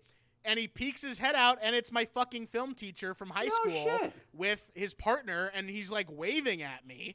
And I'm like, very cool. Dude, I had no fucking idea that this guy even gave 2 shits about me, let alone enough to like get my attention. I don't know what he was doing in my neighborhood. I didn't end up asking him. We literally talked for like maybe 60 seconds at most, because he had to go somewhere and I was like finishing my walk or whatever. But he's the one who showed it to me. So shout out to Kevin Bennett. And he always said that Mike Shank is the best anti-drug PSA that he's ever seen in his entire life. And as much as I don't think I would say that about Mike Shank, I understand where he's coming from, because Mike says to the camera, Mark and I met because he liked to party in the way that I liked to party. So in theory, they met in college or in and around the age in which you're doing a lot of partying, and they bonded over that. They bonded over drinking. They bonded over going out late. They bonded over trying to score, to use a Midwestern term. So, they're best buds. And that is like one of the most beautiful parts about this movie, is that Mike he passes no judgment on Mark at all. He literally just wants to support him in the best way that he can. And usually the best way that he can support him is going out into a fucking field and propping up a scarecrow that he doesn't know why he's putting in the movie in the first place. It's beautiful. Yeah. It's beautiful. Making music too. He's the performer of all the music in the movie, and it's a pretty. I think he does a pretty tremendous job. And the song that he plays towards the end, they leave in some like, I'll say imperfections, where the beat kind of gets away from him. But I think that like I love that they left it in here, and I love that he's all that to say he's a very gifted guitarist, and I love that the filmmakers give him time to shine with his guitar skills. Absolutely. Speaking of gifted guitarists, it goes Prince, Mike Shank. Prince, Mike Shank, Mason doing the intro to this podcast. Yes. Those are the three ranks. And on some days, that pyramid inverses and Mason gets to go to the top, depending on how we're all feeling. But you can speak to this probably a little bit better than I can. But I think that there is so much natural beauty in this movie, as far as the landscape and just the way in which that section of America is captured. I even think there's beauty in where poor old Uncle Bill lives in that trailer park, and you walk into that trailer park and it looks like a downsized version of Gray's Gardens. You know, like like shit everywhere. It gets worse every time you come in. Bill's sitting in the same chair. I think there is still some sort of macabre beauty surrounding all that in that area. And you can probably speak to the actual landscape better than me. I'm not familiar with this part of Milwaukee at all. But there is a Midwesternness to it that I do recognize and appreciate, especially because the night before I watched this movie, roommate Colin and I had quite the triple feature. We watched The Conformist. Jesus. And then we turned on the free channel, and on the comedy free channel was Alexander Payne's Citizen Ruth, which is filmed in and around Nebraska. Okay, nice. Which is where roommate Colin is from. And that's also a movie that uses the Midwest, I think, really well, too. Yes. And one part in this movie that really stood out to me was when Mark is talking about, like, why Night of the Living Dead is such an influence on him. And it's like, oh, you see these, like, black and white trees or whatever. And then there's, like, a cut to, like, some shots that Mark did to, like, to kind of, you know, ape that. And it reminded me of, like, why I, like, am obsessed with movies like Widows or The Fugitive or, like, these kind of Chicago set movies, because it's a huge thing when you're a young person to see a movie that looks like where you either is from a place that you recognize, is filmed in and around a place that you recognize, or looks close enough to a place that you recognize. You think, like, God damn, like, a movie takes place in the woods, you know, and I spend a lot of time in the wood. You know exactly. You know what I'm saying. That was something that like really resonated with me. Where it's like, yeah, it is really cool to see like your town on film, even if it's not your town. You know. Sure, 100%.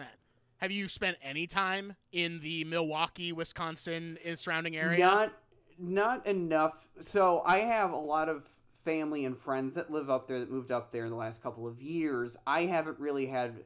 The last time I was in Milwaukee, I drove up with my sister and our friend.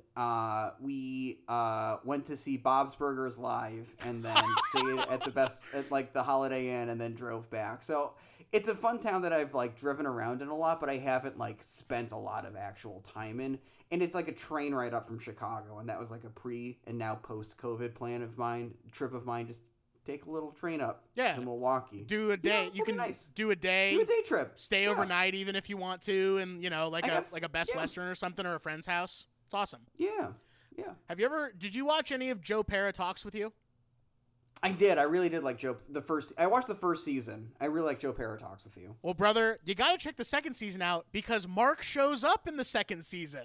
Hell yeah, brother. Because they go to Milwaukee for a little bit in the second season, and Mark shows up, and you're like, how the fuck is this guy continuing to get work? And you have to imagine that it's kind of like, I talked about the movie Windy City Heat on my other podcast with Ben Rotenberg. And that movie is interesting because it's this guy named Perry Caravallo who says at the beginning of the movie, I don't care to be an actor. I just want to be famous. Like he says that, like I'm more interested in being famous. And they fuck with him the entire movie. The whole movie is literally just one giant prank for this guy. A whole elaborate thing. And it was produced by Jimmy Kimmel. But in the end, Perry ends up being famous through the movie Windy City Heat. He gets what he wants in being famous because of the success this cult movie in Windy City Heat. Mark is not Perry Caravallo. Mark is very hardworking and very humble in a lot of ways, but also extremely assertive and extremely aggressive in going after what he wants. Got an insane work ethic. There's always like that one kid that you go to school with, or like one group of kids who it's like they could give less of a shit about trying to get an A in geometry or an A in, world history or whatever. But the one subject they love is lit and comp. And so they're going to put all their eggs in the basket of lit and comp, or all their eggs in the basket of photography, or all their eggs in the basket of chemistry, whatever that thing that they actually give a shit about is. And they don't care about the rest of the other stuff. They don't care if they fail the other classes. That's who I see Mark as. Because I don't even think Mark is, like, dumb. I don't think he's, like, a dumb guy. No. I think he's got a lot of drive and a lot of intelligence, particularly in the areas in which he finds the most to gain from. You know what I mean? But he also has his vices, and he also has his vices, and I also think that there's no balance in his life, which I think is interesting. That he's like at least in what we see. At least in what we see, that's true. This is such a small window of time in this man's life, and it's been 20-something years since this movie even came out. And didn't he finish Northwestern a couple years ago? Do I have that correct? That I don't know. I know that the short, which I can't say, Coven. Coven. I know that Coven has been completed, and it is a special feature on the DVD that was released in like the early 2000s. I've never seen it, but I own that special edition DVD. And it's in storage in North Hollywood, California. So you can steal that if you really want it. But I'm on my way there right now. Coven Northwestern is still listed as in production on IMDb. Okay, love that. Love that actually. But there's like always that kid or that group of kids who it's like, damn, they're going fucking hard in robotics, and they're probably failing world history right now. And that's Mark Borchardt to me. That is that guy in a nutshell. Yes, he has his own little problems. He is in great debt. It seems as though he is a high-functioning alcoholic in the movie, or has a little bit of a drinking problem, and he has 3 kids that he doesn't see very much because he's spending all of his time making movies. But it just goes to show you what he wants to achieve and what he wants to do with his life. And what he's able to achieve. Like, absolutely. He's still, he's manages to, he no spoilers, but he is able to achieve something he sets out to do, and it's really nice. Coven, I guess we just spoiled it. He finishes Coven, and it's really nice when he gets to screen it at his hometown theater or wherever he screens it.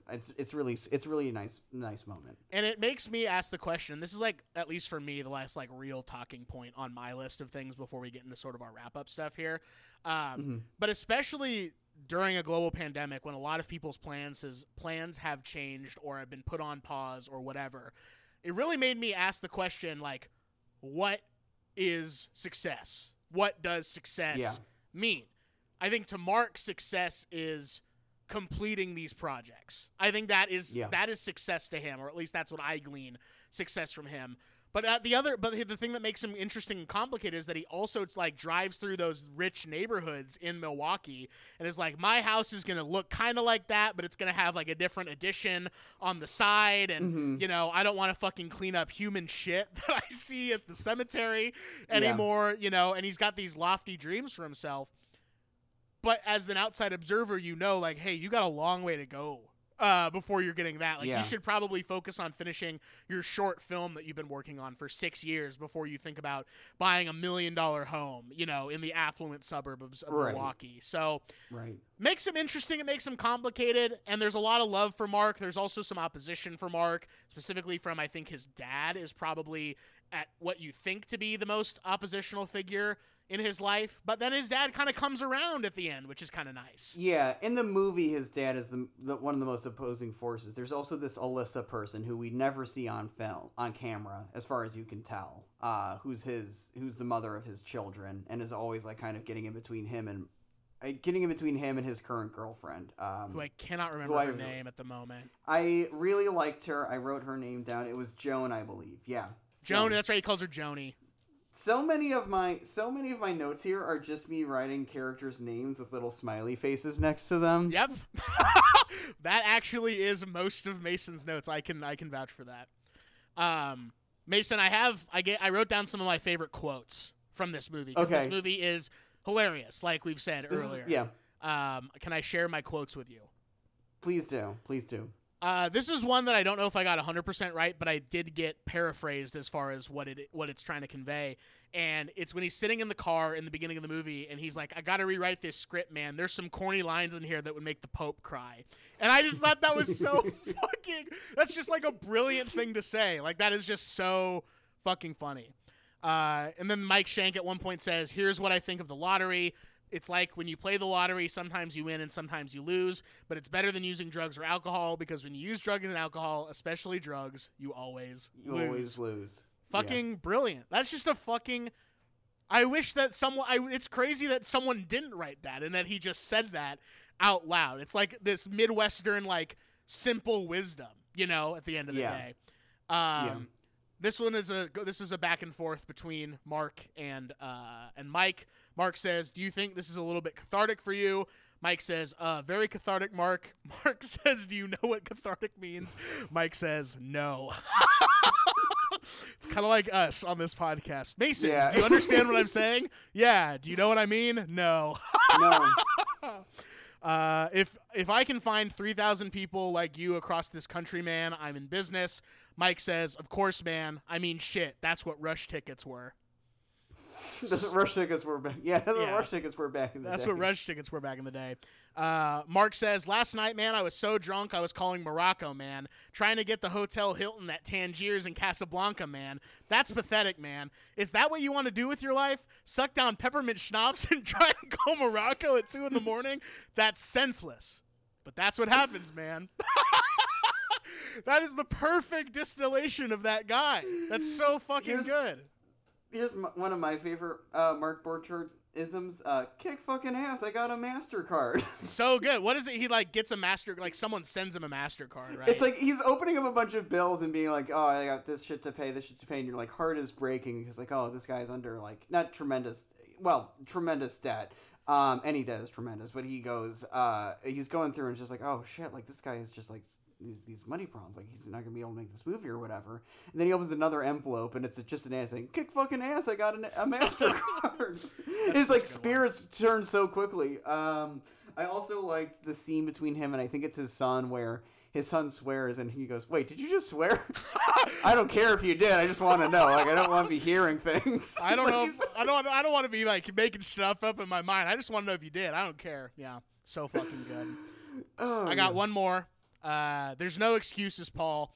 No one's ever paid admission to see an excuse. No one's ever faced a black screen that says, well, if I had these set of circumstances, we would have shot this scene, so please forgive us, use your imaginations. I've been to the movies hundreds of times, and that's never occurred. I've been to the movies hundreds of times, too, and I can't picture it happening either. The only time I've ever seen that happen was in film school, where people would just, like, screen cuts of movies. And they would just be like, insert VFX shot of like ball flying through the air, and I'm like, right, oh boy, guys. Yeah, it's like it's Divine Presence to be shot in Hail Caesar. Yes, exactly. We will be putting in Divine Presence here. Those are all my favorite quotes. Mason, do you have any other quotes before I dive into these fast facts?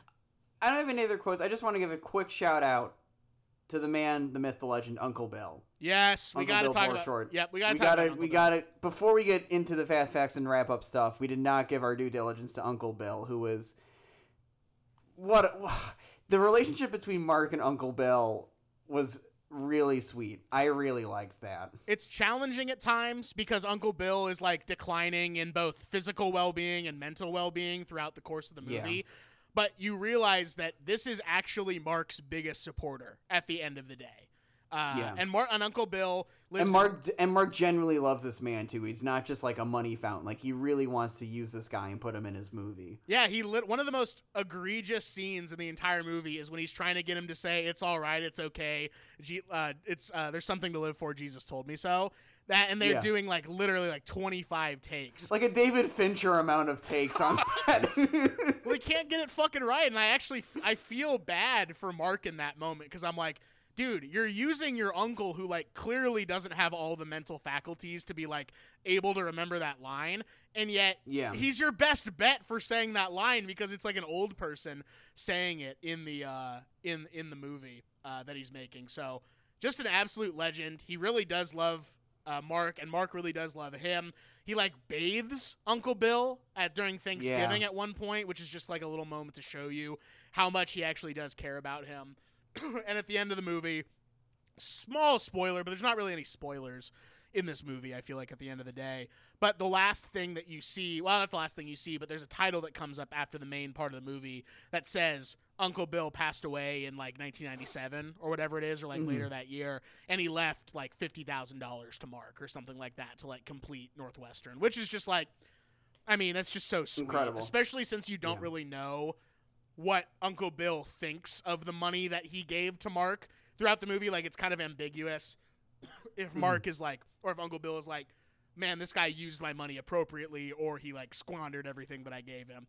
This is a nice little moment from Beyond the Grave of like, hey, like, keep doing your thing. Like, I believe in you. Everyone needs just one person in their life to believe in them like that.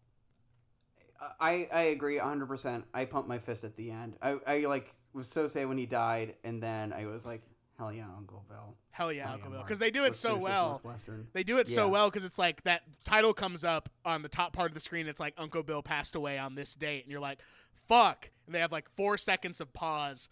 And then the next title comes up that's like, he left Mark $50,000 or whatever it was, like in his will to finish Northwestern. I think you mentioned this when you were talking about the history with this movie. This is a movie that is really good at delineating information, and just also just presenting this story, and documenting this guy in this very specific period of time. So shouts out to, I think, Chris Smith and. So Chris Smith is the only official director, but Sarah Price is listed at the beginning as a film by Sarah Price and Chris Smith. But according to IMDb, they kind of split responsibilities in the movie. Where like Chris shot and then she did the sound, and did they edit together or I don't know, but I know that like Chris is listed as the sole director on IMDb, which is like probably the best bet we're gonna get as far as like the correct information, but it does list Sarah Price as one of the a film by people at the beginning of the movie, and they don't try and deify Mark in this movie. They really just try and present him as the complicated, complex person that he is, and I think that is the best service that they can do for Mark, because they don't make him out to be something that he's not. They show him as he is. And I think that's beautiful, to be shown exactly as you are, warts and all, personally. Agreed. Yeah. Should I dip these fast facts? Let's dip some fast facts into some sweet and sour and some spicy Szechuan sauce. Spicy Szechuan sauce, Morty. Spicy Szechuan sauce, Mason. Hey. I got some fast facts about American Movie, Mark Borchardt, and Chris Smith, believe it or not. American Movie is a 1999 documentary film directed by Chris Smith.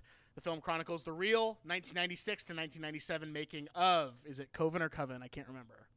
Coven, an independent horror film directed by filmmaker Mark Borchardt, produced for the purposes of raising capital for another film that Borchardt intends to make, the epic Northwestern. Coven suffers from numerous setbacks, including poor financing, a lack of planning, Mark's burgeoning alcoholism, and the ineptitude of the family and friends that Borchardt hires as his production staff. Filming for the movie American Movie began in September of 1995 and concluded in August of 97. It's a long fucking time to be following a subject around. Movie. That is almost 2 years. Literally a month shy of 2 years. 1 year and 11 months. The film was a critical success upon its debut and went on to win the Grand Jury Prize for Documentary at the Sundance Film Festival. The film was released on DVD by Sony Pictures Home Entertainment on May 23rd, 2000. Excuse me, I'm dying over here, coughing. As a special edition, which includes a commentary by Smith, Sarah Price, Mark Borchardt, Mike Shank, along with the film Coven, and 22 deleted scenes. That is crazy that there's 22 deleted scenes. That's amazing. Borchardt says the word man 151 times during this film, according to IMDb. Chris Smith completed his first film American Job while attending the University of Wisconsin Milwaukee's graduate film program. He was nominated for Someone to Watch Award for the Independent Spirit Awards. Smith met Borchardt while he was editing American Job. Mark Borchardt was born and raised in Milwaukee, Wisconsin. Started making films at the age of 14 with a Super 8 camera that was given to him by the guy who lived down the street. After serving 3 years in the military, he continued his cinematic endeavors at the local university. In the mid-90s, he wrote and produced Halloween radio dramas, which were broadcast annually and won a fellowship from the Milwaukee Arts Futures Board. Since then, Borchardt has been active appearing on television and movies. This is sort of that Perry Caravallo effect, but Mark Borchardt did it first. Because of the success of American Movie, Borchardt was able to sort of make a career for himself doing various things. Borchardt has made 5 appearances on The Late Show with David Letterman, including serving as Letterman's 2000 election correspondent. Some of those videos are hilarious. All right. He made several appearances on The Show with No Name, a show in Austin, Texas between 2000 and 2003. In 2004, he played a cameo version of himself in, you guessed it, folks, Family Guy, along with friend and American Movie co-star Mike Shank. He and Mike have also hosted their own series on Zero TV, Mark and Mike. And in 2006, Mark and Mike hosted a national television special called Night of the Living Dead, live from Wisconsin on Halloween night. In 2004, he announced that he would direct Scare Me and sent out casting calls. In 2008, he announced a 2009 release date, which was originally slated for a 2005 release date. As of summer 2010, the movie was still in production, and as of 2021, it has still not been released. I love that. In April 2012, Borchardt stated that about 65% of the film had been shot and that he was happy with the first 40 pages of the script. However, he maintained parts of the script needed to be revised, and while he had rough cut of some footage at home, there was no completion date for the place of the project. According to a March 2013 update from the Scare Me IMDb page, the release date has been set for April 1st, 2014. I don't think we've gotten it. And last but not least, in 2018, he directed a documentary called The Dundee Project, which focused on attendees of a UFO festival in Wisconsin. The film premiered at Slam Dance Film Festival in Park City, Utah, then played at Fantastic Fest in Austin, Nighthawk Cinema in Brooklyn, and Chicago Critics Film Festival.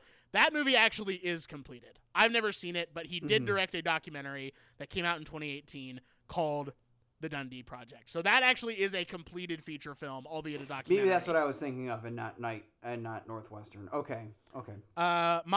There's so many things I could pick for my Mercedes Valuable Player, but every time I was like thinking about what I should pick, it all really just boiled down to the friendship between Mark Borchardt and Mike Shank. I really think that is just the beautiful, gleaming thing that shines above all the other shit that they have to deal with, is that beautiful, completely you can't script a friendship like that. Like, that is a real, true friendship that those two have, and I would hope and think that they're going to be friends till their dying day. So that's my Mercedes Valuable Player, and although I gave the Prince album a full recommend, I don't know if I'm not going to say that it's a catfish because that's Mason's thing, but like, this gets a full recommend. This is one of my favorite movies of all time.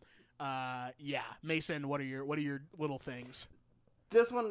I think that my Mercedes Valuable Player is also going to be, because I'm with you. It's an embarrassment of riches with good things in this movie. I think I'm just going to have to settle with it being also the friendship between Mike and Mark.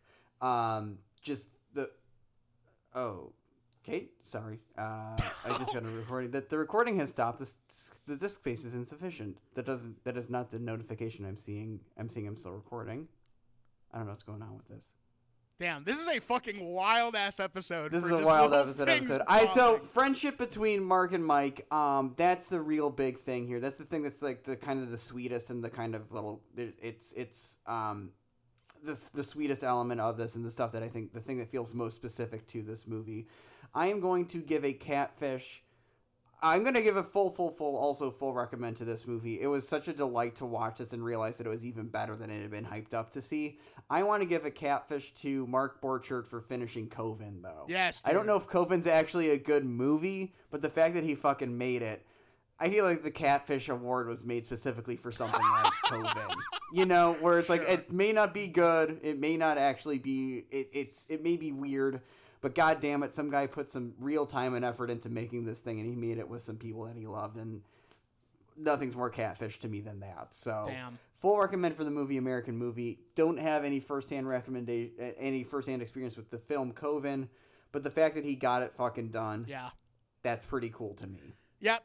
It really is. And that is like what I was talking about earlier, is like defining success for yourself. You know, a lot of people have definitions of success. I think it varies from person to person. But the fact that he actually was finally able to complete a project, that is huge for that guy.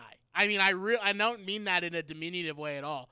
That is something he hadn't been able to do, and he did it, and that's amazing. Yeah, it's truly impressive. This movie will make you feel really good. Like, that's just really what it comes down to. Like, this movie makes you feel really fucking good. I loved it. Full recommends all around. That's it. Hell yeah. We're back, That's baby. It. We did it. We're back doing baby. It's on the list. My computer's good. We've had some crazy shit happen during this episode, but I'm gonna give you some plugs now, Mason. Are you ready? Yeah, let's do it. Let's plug it. Let's plug it up. Plug it up. You can follow me on Twitter and Instagram, at Noah Marger on Twitter, at Instagram, or at fucking Noah.Marger on Instagram. Letterboxd, Moa Narger. You can listen to my favorite podcast, the podcast about people's favorite things. Since we didn't have a real full episode last week, listen to the episode that came out with friend of this show, Nina Kramer. We talked about lying on the floor and thinking. I think it's a really, really good episode. Highly recommend it. And this coming week on Thursday, you can listen to my conversation with also friend of this podcast, Dustin Titcomb. We will be talking about the Gorge Amphitheater and Sasquatch Music Festival in Washington State. Another really good episode. Check those out. You can listen to that wherever you get your podcasts, Spotify, Apple Podcasts, Stitcher, Pocket Casts, The Moon. And you can listen, or you can watch your local government stuff on Instagram and YouTube. Instagram, ylg.world, that's not with a period, and your local government comedy on YouTube. My other little recommendo, go listen to that Courtney Barnett, Kurt Vile album from 2017. A lot of sea lice. Good album. I hadn't really given Courtney Barnett a real chance. I never heard anything that she had done all the way through. And I had a very interesting view of Kurt Vile because I heard him interviewed once, and I was like, man, this guy should just stick to playing music. But but it's a great album. Really like it. Listen to that. Mason, take us home. You can listen to my other podcast, the Barney Podcast About the Shield, wherever you can find your podcast. You can find me on Letterboxd under Mason, I think it's M now, or just my name. Find me on Instagram at HotDogDebicki. Find me, now that the weather is nice, on the streets of Chicago, either just walking around or taking a quick bus trip, just getting around however I can. I'm so excited to be out and about and breathing fresh air again. Other than that, I would say I am reading the book The Grifters by Jim Thompson. It is a blast. It is in between Reaganland, which I'm also still reading, and Dune, which I'm also still reading. Long books, good books, but The Grifters is a ton of fun. I might also have another podcast project once The Shield is up that I will be previewing, but that is nothing written on that just yet. But keep your antenna pointed up for that. But I will end by saying, as we do always, Black Lives Matter, Black Trans Lives Matter, abolish, defund the police, shop local, eat some good falafel, fuck Joe Biden, tell someone you love him, and we'll see you all next week. Bye.